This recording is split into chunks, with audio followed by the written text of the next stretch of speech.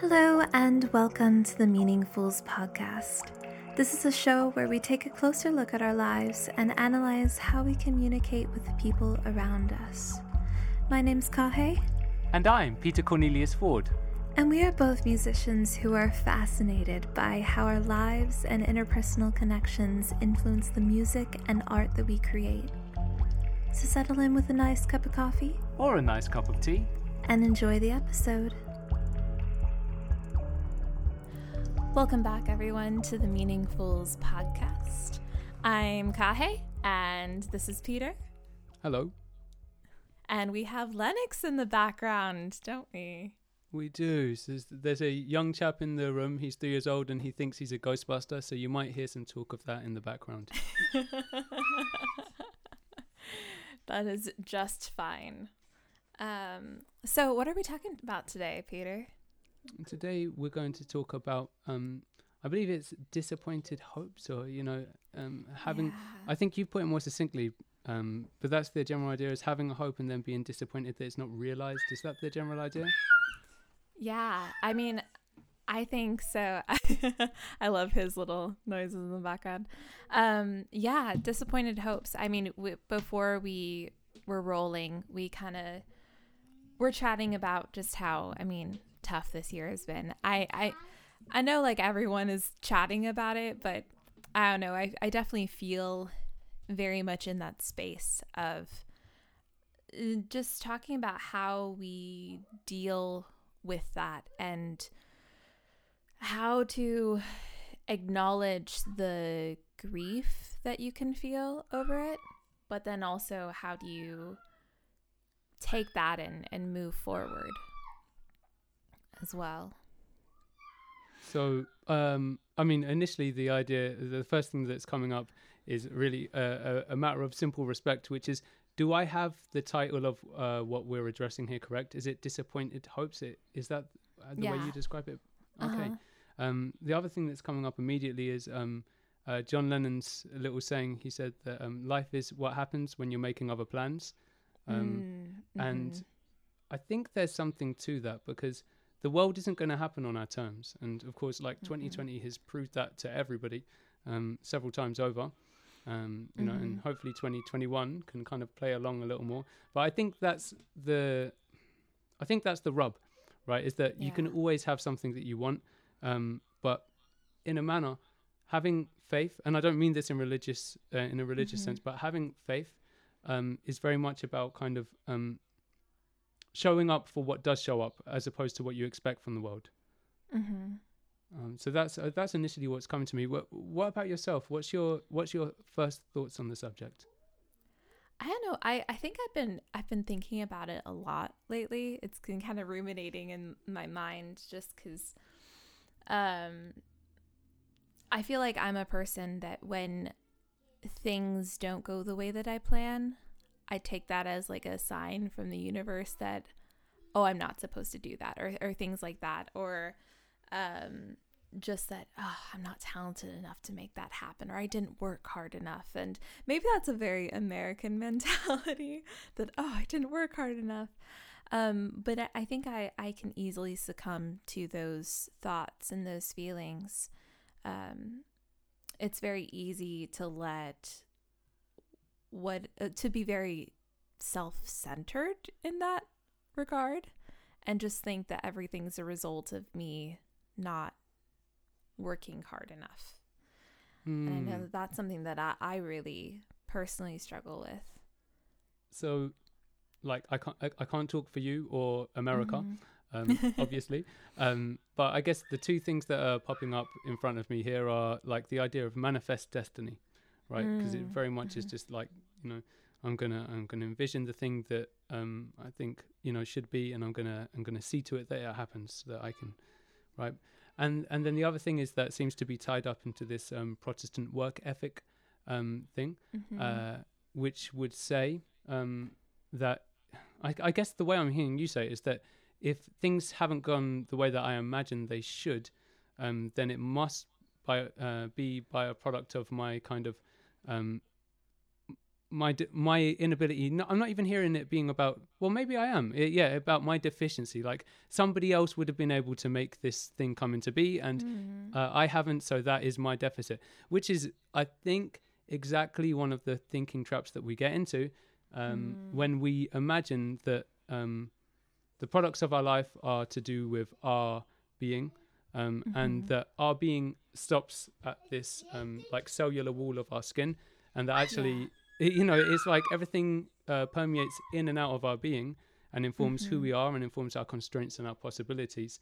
And so it's very much like you're saying that you're wrapped up in a story when you have a disappointed hope, I believe. But how, so I guess the thing, having a hope and being disappointed are kind of synonymous, like, right? Nothing's ever going to work out exactly as we envision, right? And we always have to roll with it. So coping with being disappointed when we have a hope is, I suppose, a life skill. How have you come to terms with that disappointment before? That's a really good point of, I just like what you said there, that coping with disappointment is a life skill.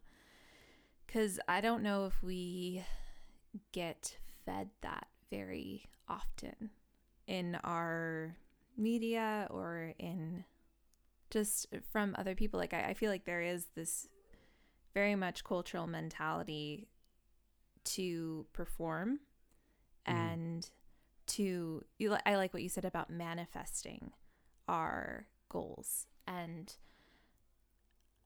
it can almost feel kind of defeatist to say like, oh well, situations aren't working out for me, and that's fine. Like I can't manifest this right now.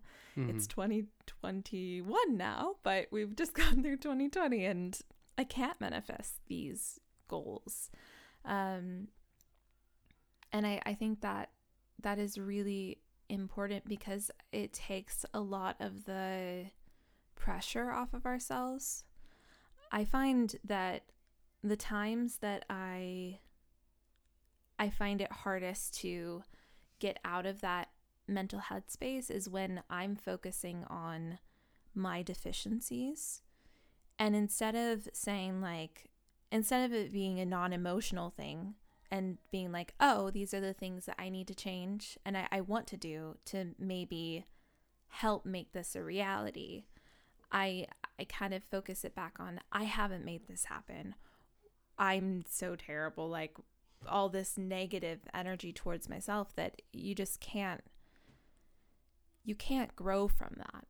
Like you can't grow from a place of negativity. Like it just doesn't work. It's not helpful. You don't end up having the motivation because your identity is so intrinsically tied to what you can produce. And I think that that's a flawed thinking cycle that happens a lot because we see so many stories of people just being inspirational and manifesting their goals, and they just did these 5 steps and now they're like living the life of their dreams and have all the money in the world and doing their career, you know. Okay, this is awesome. All right, so we have different lanes opening up in front of us.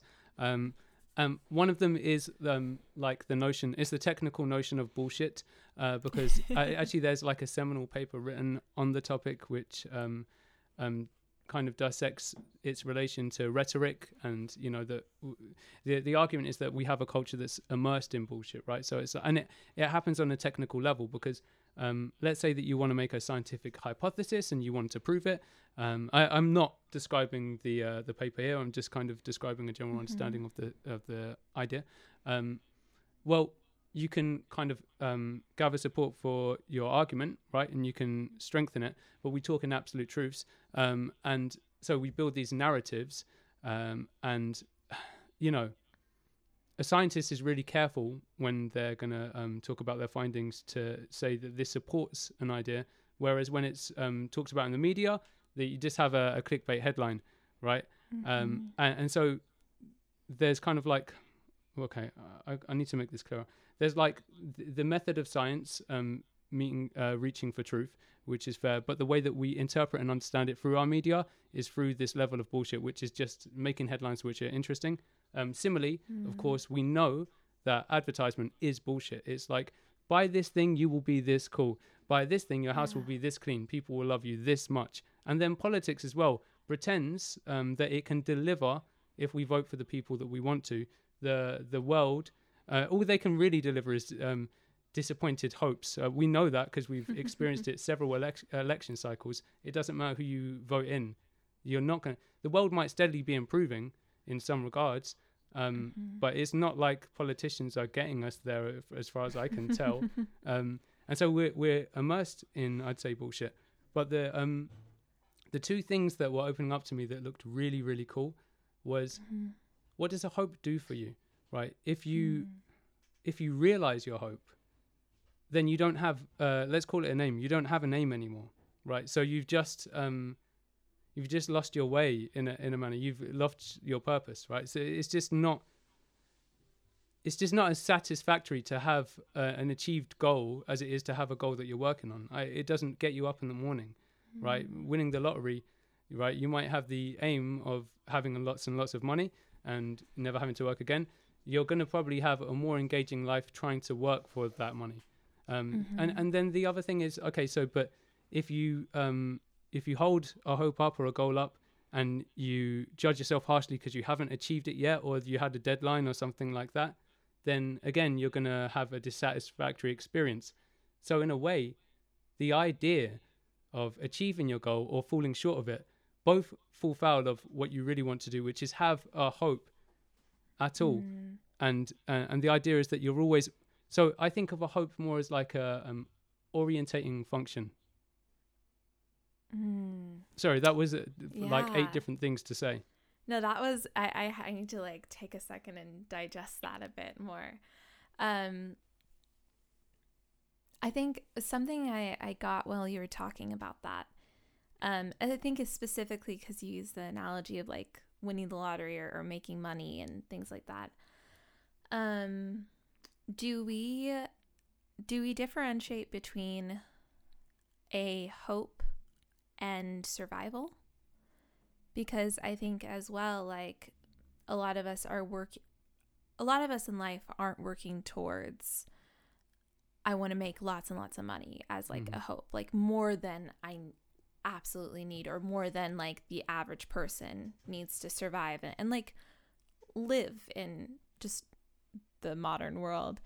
I think a lot of people don't necessarily have the goal of like, I want to make millions of dollars, but everyone has that survival instinct of, I want to make enough money so I can survive comfortably. And where do we separate from survival and a hope? I don't know. Yeah, no, that's good. It's good because it goes into Maslow's hierarchy of needs. And so, right, if I achieve having enough money to survive and live and to feed my family, then I can orientate myself towards higher goals, maybe considering philosophy or, doing charity work for people or something, right? Can you quickly, for like listeners who don't know what that is, go through the hierarchy of goals? No, I can, but I'm going to do a really bad... Sorry. All right. Well, I'm going to do a really bad... I mean, I just explained it about as well as I could. What I'm doing is pointing towards something that I hope people know, but I can try and give a bad explanation of it. That's all I have to offer, really. It's called meaningfuls, not meaning correct all the time.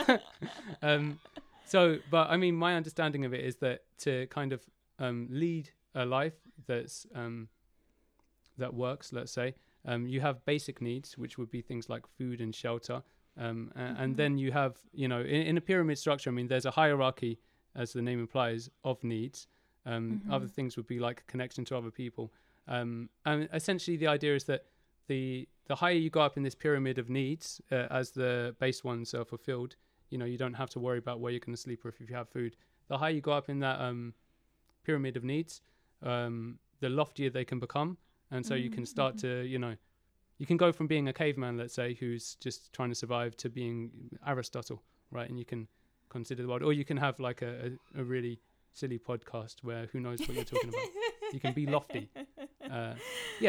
So, I mean, that's, again, there are people who have explained it. For the love of God, people, go and Google it. Don't think you know it because you heard it from me. But it's something like that. I think that was a good understanding, like a base level understanding of what it is. Yeah, we neither of us are trained psychologists. I mean, Peter is much more of an amateur psychologist than I am. He reads a lot and knows more theories than I do. Be prepared to get lots of letters about how bad I'm doing, Kahhe. Sounds good. Please write in letters. Please tell us all the things that we do not know.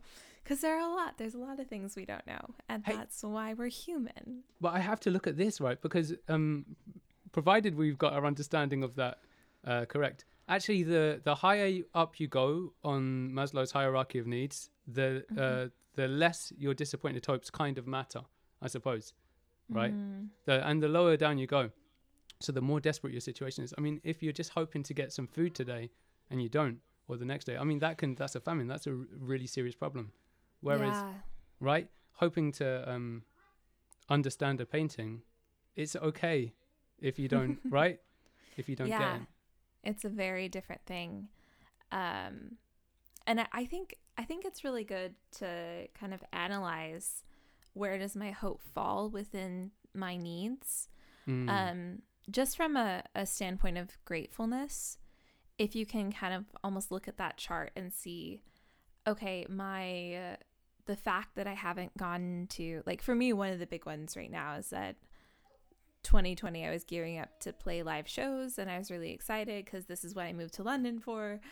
And then obviously that just didn't happen, and it made I definitely let that and that disappointed hope like tank my creativity a bit.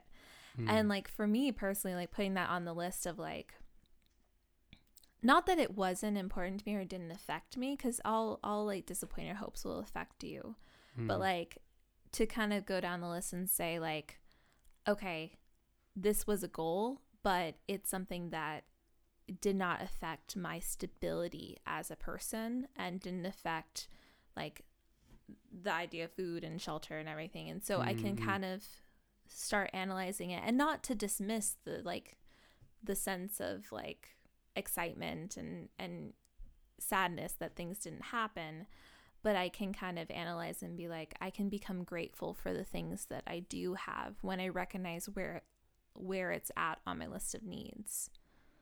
It's good, it's true, but there's something that that's correct, but there might be something that we still need to honor, which is that people need, right? And so like it's really easy to say, whoa, what's my problem? I've got my I've got my bed, I've got my food, I've got those are kind of it, right? Like the base thing to survive. It's like, the house is heated, that's like absolutely magic, right? But the need, I mean, when people talk about first world problems, I mean, it's absolutely true that like everyone around you having disease and not having shelter and famine, those are worse problems by by an order of magnitude. But people higher up in the pyramid of needs, if you like, commit suicide. That happens. People need some form of meaning and some goal, and so we do this thing where it's a really jaded response to would be like, oh, you poor you didn't get to do the shows that with the real problems, and that's not right, because like you are orientating yourself in the world, and you're making something of yourself and of possibility, and like when that gets scarpered, like that isn't good news at all. Like that's fair, you can downplay these things, and it's difficult to know how to weigh it. I guess that's what we're centering on. It's like, how do you weigh that? Because it isn't nothing at all, obviously. Yeah, that is really interesting, because I think the struggle does become like, how much do I allow myself to feel this disappointment, and how much is good as like processing those feelings, and how much is me just wallowing. Because I don't know about you, but I love to wallow. Like I enjoy a good wallow. Anytime someone's really sad and wants, like, please come to me and we will wallow together for a little bit. Like, that's just kind of something that I definitely do quite often. And then I kind of have to evaluate myself and be like, how much of this is that like me feeling my feelings? Because I think you're right. It's so important because those disappointments aren't nothing. They obviously matter to you. So by pushing down any disappointment and ignoring it, sometimes feelings will layer upon each other and then come out when you're not expecting them to. But then also, like, what's the point that you need to acknowledge that you need to move forward? And how do we find the energy to move forward? Moving forward is a really good analogy for it, right? Because it is like we talk about life is a journey, like we absolutely do, right? And is life a highway? If you like, man. I mean, look, we can pull out the cheesy ones if you like. We could sing Journey. Let's not do that. But like, I think the wallowing thing is like, well, what else are you going to be doing? Okay, because if you look at it for a second, it's not just that you don't know what to do now, like you, but you also don't know who you are because like you're like, we do this where you say like, oh, who are you in the community? I'm the baker. I'm the doctor. Right? I'm the musician. And like, if you aren't doing live shows, well, you certainly aren't the live musician right now. Right. And so you lose your some function and you lose who you are. You don't know how to think about yourself anymore. And you won't be able to restructure and rebuild yourself until so there's like a miniature mourning or something like that you've got to mourn the person that you were being, and then you have to reconstruct your identity. Like, it's not a small thing. But yes, I like to wallow. I haven't had enough time to do it recently, but it's a skill and a habit to get into. You definitely can do that. But I like the idea of thinking of it as having a place to go. And having a journey in front of you. Like, I always feel that that's exactly the way to. It's one of the reasons so listeners, I'm kind of insane on this one. It's one of the reasons that when the lockdown came in, I decided to quit sitting. This is so stupid. I actually get a kick out of saying it, but I decided to quit sitting in chairs, right? Like, we're all in a house. It's ridiculous, but like, we're all in a house. We sit down on the sofa. We sit down at the desk, and like, before you know it, you're not going anywhere in life, right? Whereas I try, at least in the daytime, and like until I lie down at night, to just stay on my feet. Like, I have a standing desk. I can go to this part of my house to get the food. I can go and look after my daughter in the next one. But I feel like I'm going forward in life because I'm doing that with my body. And I think that that's one way. When you're moving, when you stay kinetic, it's like you're orientating yourself towards hope at every moment. So there's a fluidity in that. I think that it's not. I think somehow being able to get over a disappointed hope is about staying kinetic. As opposed to wallow. Like, wallow is, you definitely sit to wallow. Yeah. Oh yeah. You lie down on the floor and, or like, I get this image of like, when like the Disney princesses would like fling themselves on the nearest object and like put their face down and sob. That's what I always think of with wallowing. I'm curious if there's like a moment in your life that you'd be willing to share that kind of is your disappointed hope and how that changed your identity. I can do that. Well, I can, and the thing is that I don't know what level to pick in terms of like, privacy and all of this stuff. But like, there is one that's like definitely shareable and like at the fore of my mind, because it was a ridiculous one, but there it was. I must have been like around 17 or so, and like, I just wasn't being like, I'd left school and like I had my friends at college, but I just hadn't been very social that year. I hadn't been out and all of the jazz. Like, I was focusing on music and I was becoming hermity, right? And I guess it was like the World Cup or something, and like I it was kind of dawning on me that I hadn't got much going on. I was being a bit of a waste man, for let's say 6 months. In any event, I guess the World Cup was on, and Wayne Rooney was like a new footballer, and he scored a goal for England. I don't follow football. I don't care. And he was 18 years old or something, or maybe he was a year younger than me, something ridiculous. And they go, "Oh, this young man's just scored for," and the whole country was cheering. The whole country, Kahhe, was cheering for him. And I was in my room. I didn't have nowhere to go. Like, I didn't have a job. I didn't have a prospect. I just, and it was like, I didn't even realize that I was disappointed in myself until like this. It was so salient. This highly successful, very young man who is maybe slightly younger than me was being cheered on by the entire country, while I was in my room somewhere in North London, and no one even seemed to know that I existed. That was a deep cut. Like, I remember it well.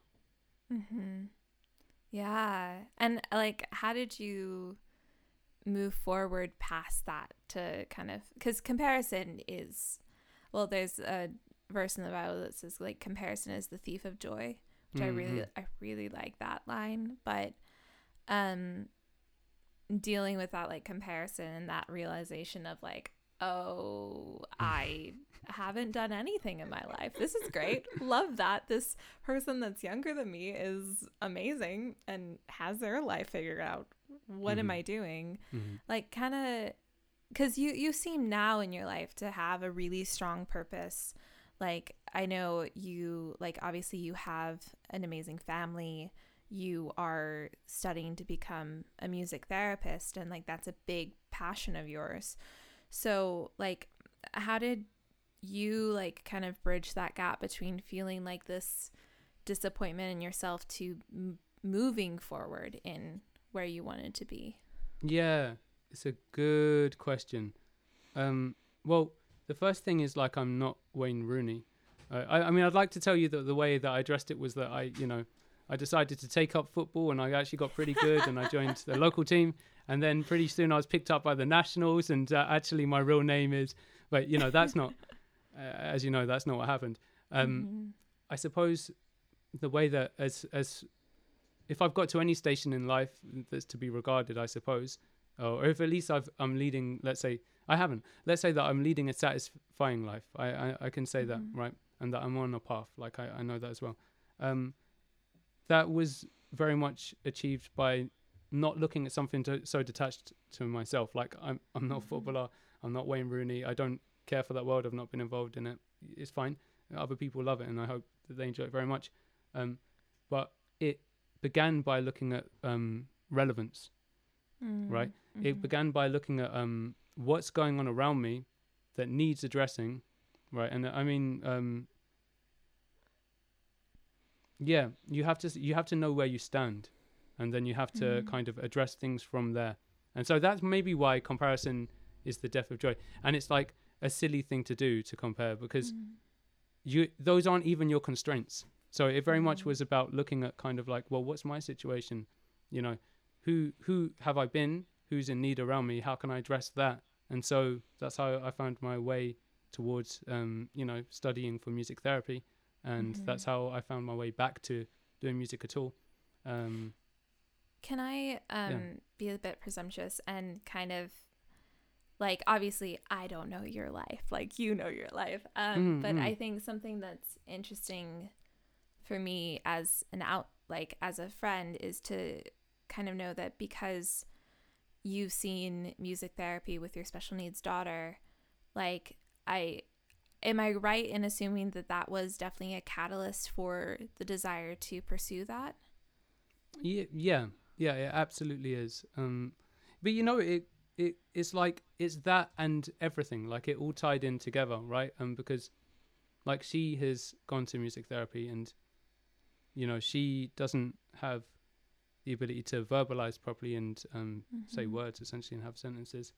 And as you know, I've also personally suffered from dysphonia, right? So there seems to be this theme in my life to do with an inability to communicate, and it's like, it's what we're getting involved in here. I almost don't want to write a melody unless it comes from the speech to song illusion, right? It's like everything seems to be tying together. Like I say, I'm looking for what's relevant, and it all seems to be focused around a need or an inability to communicate. And so like my daughter was yeah, well, she was the driving catalyst towards that notion. But I mean, there are more things. I mean, again, it's just even like, you know, in my family we have um, a multicultural family, and I didn't anticipate the differences between we have, you know, an English and a Japanese family, and I didn't even anticipate the differences in our cultures, or didn't understand them well enough until we were married, and so I'm there always thinking about the bridging the gap between what we mean, what we believe, and what we're communicating, how we're understood, and how we fail to communicate, and how we fail to be misunderstood. And so it scales at every point. And that's what I mean. I'm really glad you asked that, because I wasn't articulating well enough, but that's exactly right. When I was saying to myself, where's the relevance? And it is, I mean, look, this isn't my fault, as you know, but like, you know, Jordan Peterson was like huge with this message a few years ago. And it was very much like, go towards your responsibility.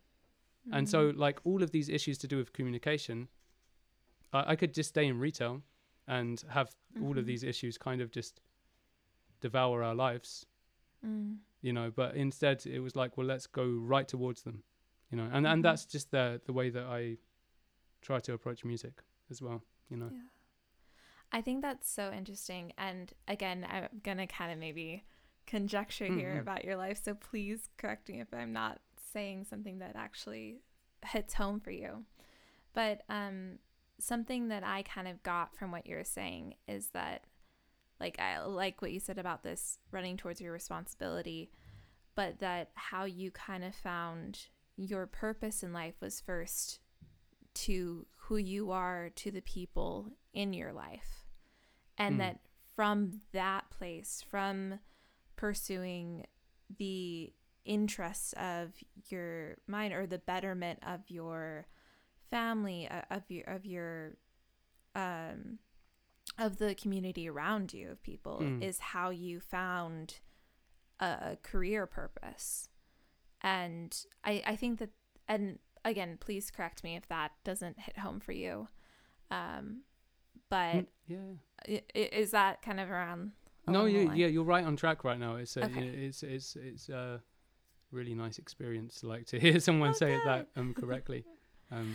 Well, I think what's so amazing about that is that we oftentimes create our goals alone and think of ourselves as these independent. We have a very individualist culture, like both England and the US. Like we definitely have this individually minded, especially individual career minded goals. And while there's nothing that's innately wrong with that, I think sometimes we make those goals not knowing ourselves well enough and knowing how we want to be in the community. I know that that's something that, for me, being someone who moved countries, because I mean, like, don't get me wrong, I love, like, my family and my friends back home, but I just didn't see myself living my fullest life there. And I knew that for me, I wanted to be in a place where I felt like I had momentum, like, and in Kansas, I just didn't really feel that. And when I moved here, like, it becomes a whole new knowing myself and knowing how I want to be to the people around me, or who even is that. But as I've kind of discovered, well, like, I always want to approach people with, like, a kindness and an understanding and an ability to communicate, and to seem like a grounded person to people. Like, I'm starting to find more of my strengths and more of my purpose. And I guess, like, something for me right now is, like, just trying to marry that to the goals that I have and to really evaluate myself. And I think that that's any of the goals that I've made that have been people focused, I've not found as much disappointment, because if my goal is to be a kind and loving person to the people in my life and to people that I meet, it's a really easy goal to complete. And there is a lot more value to be found in it than purely a career goal. Yes. Well, yeah. So now the thing is that now, and again, I don't have religion, but it's like we're starting to talk quasi-religiously again, because then we look at a different hierarchy of hopes and goals, I suppose, because they're the goals that we kind of have reinforced in our culture, which is like, you again, like you need to make a lot of money, or nowadays with social media, it's like you need to be the most famous member of your class, or right, like it's not even like famous on MTV now, right? But it's like who's got the most likes and all of this, and there's any, or own the nicest things. Like there's any number of ways to list that out. But you're talking about higher goods, and not goods as in products, but good things, the good, right? Because we know that being a good person and having virtues is it's more to the good than like the commodities and the achievements, right? And you talk about kindness, and I guess I almost get the sense that you're saying that you needed to go into a place in your life, a location where being that type of person and holding the type of values that you have is reinforced. Does that ring true at all? Yeah, it does. And I think part of those values we're not just like how I treat people, because obviously you can do that anywhere, right? But for me, one of those values, or another reason why I moved and why I couldn't really find that in Kansas City, was a value for me was to be able to connect with nature and to be more outdoorsy. And while there is obviously nature in Kansas, like I was really drawn to like the rain and the woods of England, and I felt such a peace. And there was this, I wanted to be a person who grounded myself in nature a lot, and that was a value that I had and a goal for my life, and that I saw playing out really well in a place like the UK. And obviously there are lots of layers to why I moved here. But well, yeah, I imagine you didn't only come for a tree, but it's not nothing. I do have a tree here, though. I have a favorite tree in Hampstead Heath, and I go and have picnics there as often as I can. But yeah, I didn't move just for a tree. That's amazing. And birds in the garden as well, of course. Yes, we have so many pigeons, and our two favorites are Wilbert, who is a very plump individual, and Albert is his friend. They're there the most often, and then we have some robins and magpies, and it's great bird watching here. But yeah, that's amazing. I think before I want to, so how Peter and I have decided to structure these podcasts are to talk about a subject for the majority of the time, and then do some sort of grounding exercise. So whether that's this speech to song, like as in taking a bit of our voices or a voice of text and finding a melody out of it, or to read a poem and discuss how it impacts us, or to read a script and be characters and imagine how their emotion, or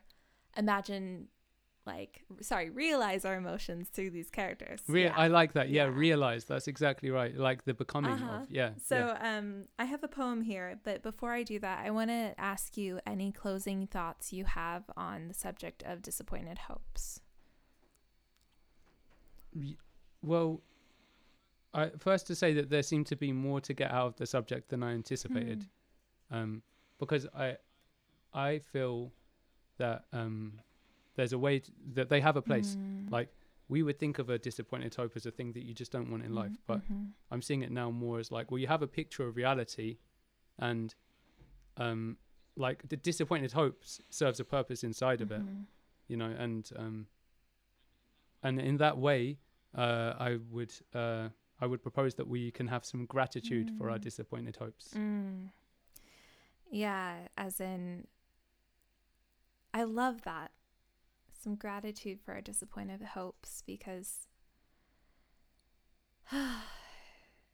yeah. Well, how do you become the new you without a disappointed hope? It's very true. I think of like the big things that happened in my 20s that I didn't want to happen, and massive amounts of disappointed hopes. And like, because of all those disappointed hopes, I'm here now. I'm living a dream for myself right now, and it never ceases to amaze me. But those, all those disappointed hopes, I would have gotten here without them. Yeah, that's great. Well, let's suppose, I know that we can't rabbit on about this forever, but let's suppose, and I don't believe this, like I don't have an ontology at all, like I'm agnostic to everything, I suppose. But like, let's suppose that the universe has got a path for you, which is predestined, right?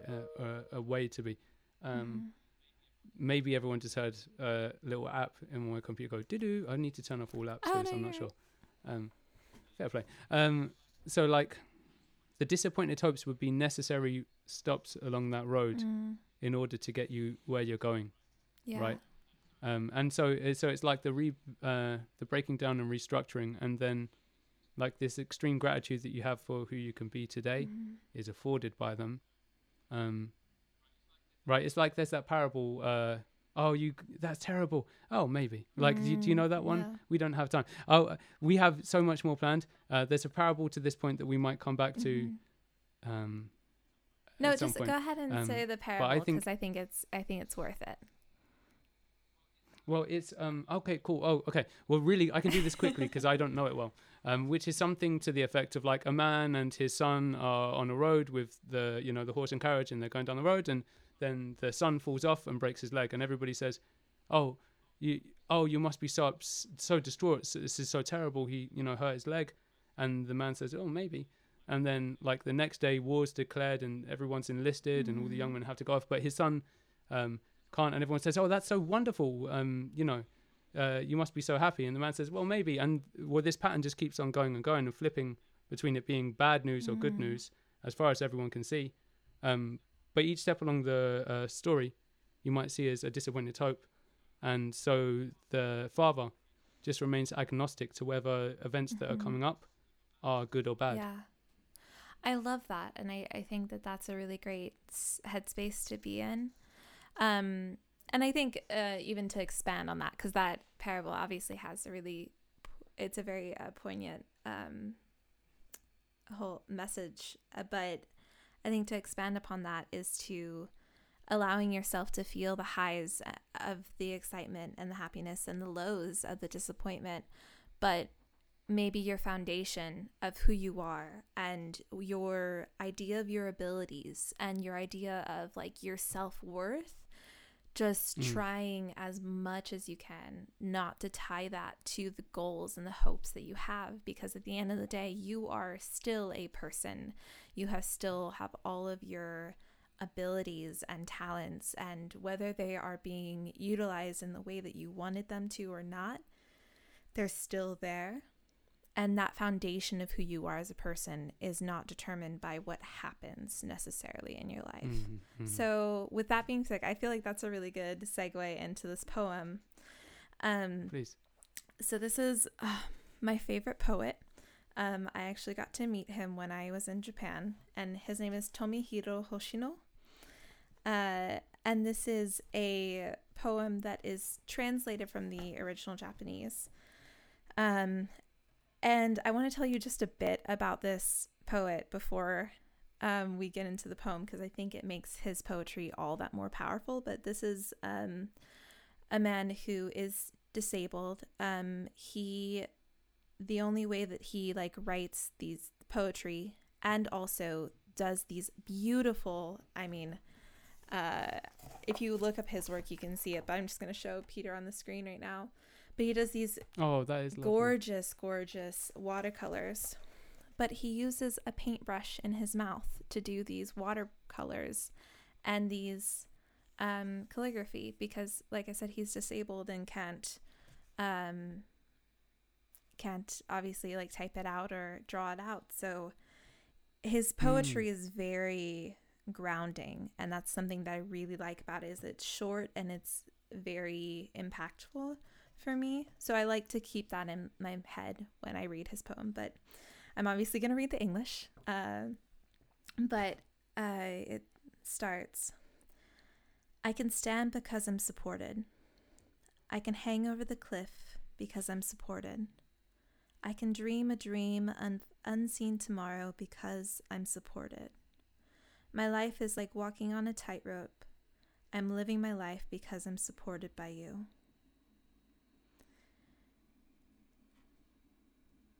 So something that I've always really gotten from this poem is he is a religious man and is a Christian. Oh, yeah.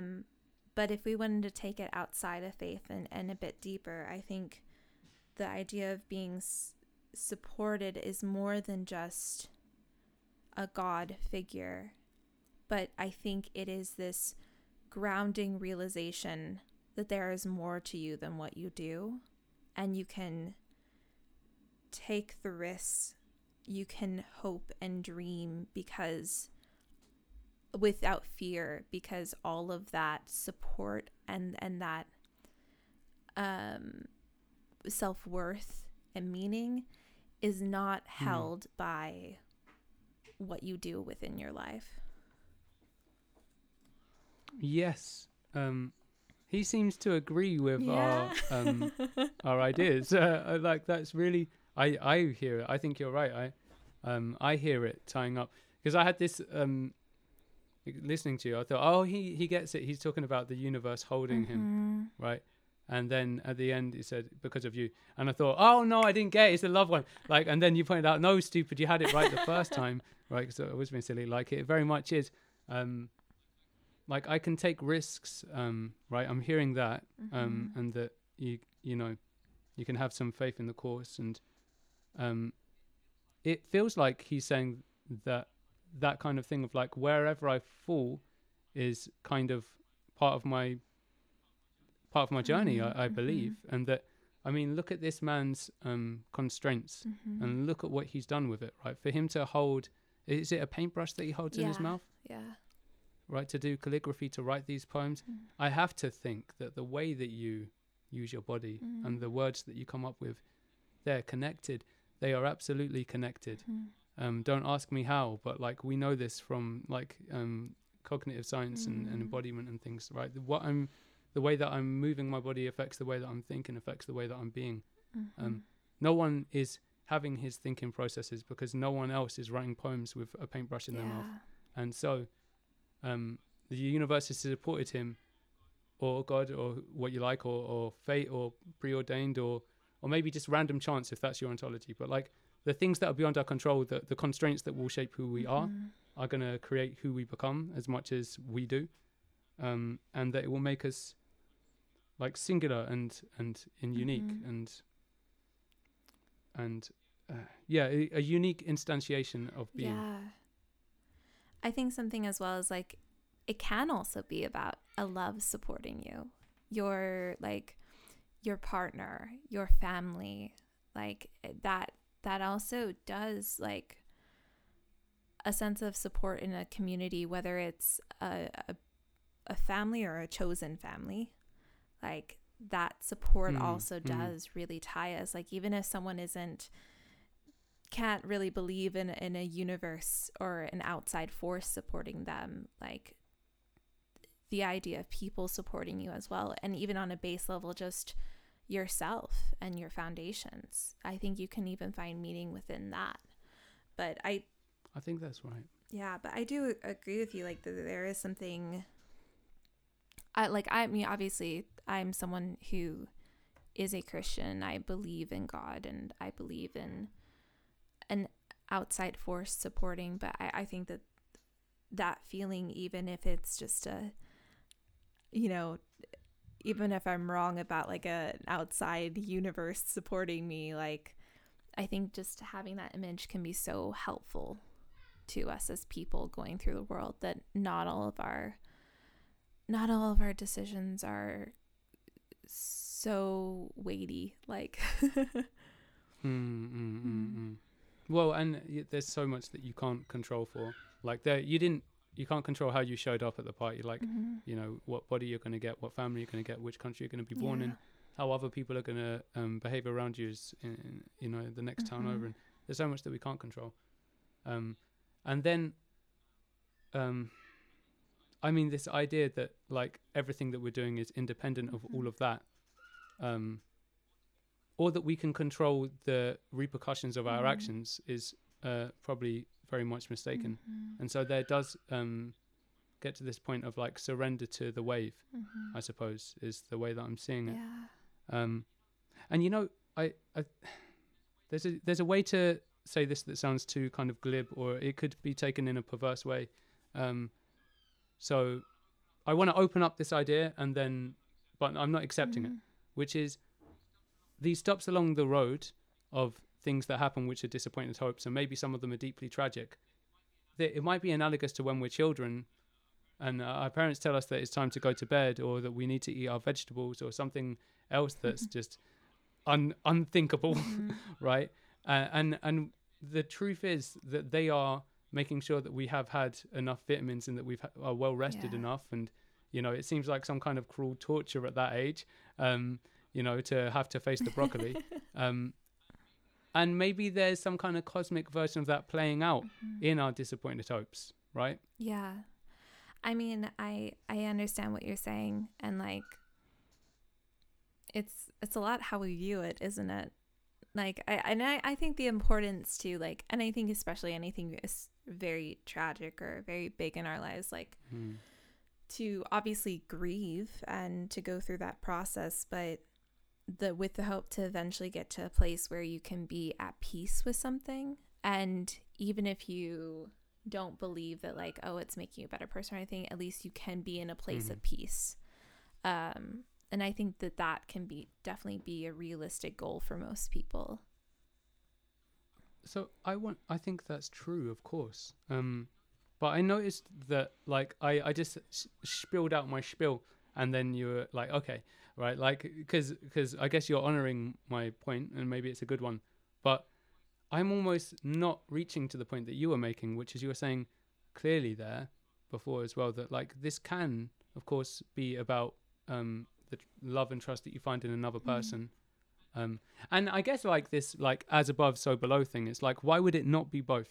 Like that's what we do in our lives. We depend on other people, as you depend on your friends or your mother when you're growing up, or your significant other, or whoever, as we do.